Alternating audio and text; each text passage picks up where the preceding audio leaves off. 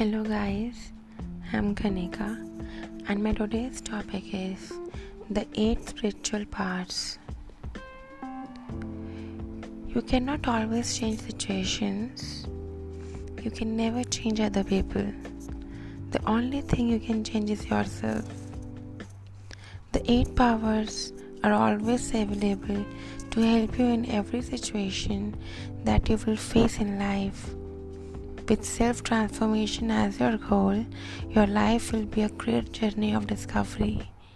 You will discover how to cope with every situation and how to live well in every situation. So, the first power is the power to withdraw, is the ability to step back and disengage from the world around you. The power to withdraw is about perspective. It gives clarity and coolness as well as the ability to change a situation. To withdraw is it to detach or step back from whatever the current situation is, be it strong feelings, emotions, anger or confusion. It is the power to become a pure point of consciousness and the self, the being who plays the character, detached from the scene, from the role being played from the body. It does not require us to leave the world, but be beyond its influence, connected to the true self. The second power is the power to back up. The power to back up is the ability to bring things to an end and to stop wasteful thinking. This is the power to cut away everything that is destructive, useless and wasteful. It is the power to let go and hold nothing of the past in the heart or anything negative about the future in my mind.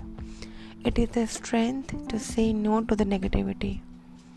My third power is the power to accommodate.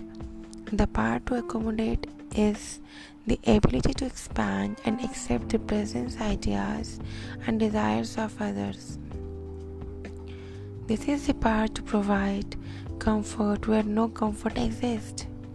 It is basically the foundation, connection with inner truth and openness and regard for others.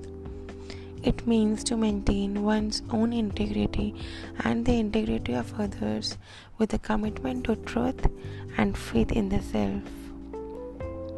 My fourth power is the power to discriminate. The power to discriminate is the ability to discern the subtle and separate what is true from what is false. This is the power of the intellect. The divine intellect. It is the art of consulting the most elevated consciousness to understand truth and falsehood, right and wrong, reality and illusion, benefit and loss. My next power is the power of judgment. It is the ability to assess the quality of choices, decisions, and actions in yourselves and in others.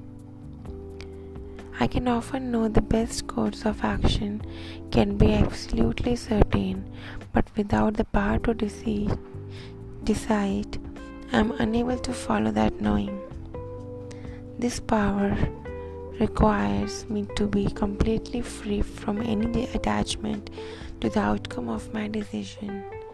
I must make the decision, follow through, but not be concerned about the result. I must also understand that whatever decision I make is destined and accurate. I will always learn and benefit from it. My fifth power is the power to face. It is the ability to confront and resolve external and internal obstacles, tests and challenges. The main attribute of this power is courage and honesty. The power to face means that nothing is too fearsome to handle, that I am equipped with all the powers I need to face whatever comes, fear or overwhelming, emotion, lack of self-worth, attack, situations that seem impossible and insurmountable. the power is to be catch a hold and negotiated with. My next power is the power to cooperate is the ability to give attention, time, experience, and wisdom in the service of others and to work alongside them. In many ways, the power to cooperate is the culmination of all the powers. It requires us to be free from vice, ego, jealousy, envy, attachment, lust, anger, greed, from anything. When the attitude is detached from the innate sense of knowing accurately what is needed, plus the ability to be flexible and able to adjust to all situations and types of peoples, enables us to be benevolent.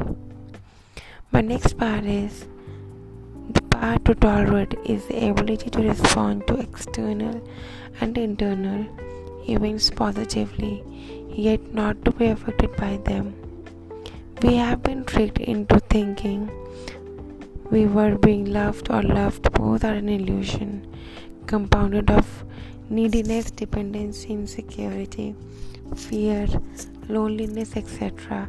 The power to love is the power to stand independently as a child of God, a godlike being, a soul, and not confused with the role designated by the particular story in which we find ourselves playing our parts, be they a villain or hero. So that's all for today. Thank you, and I hope you like my podcast as well. Good night.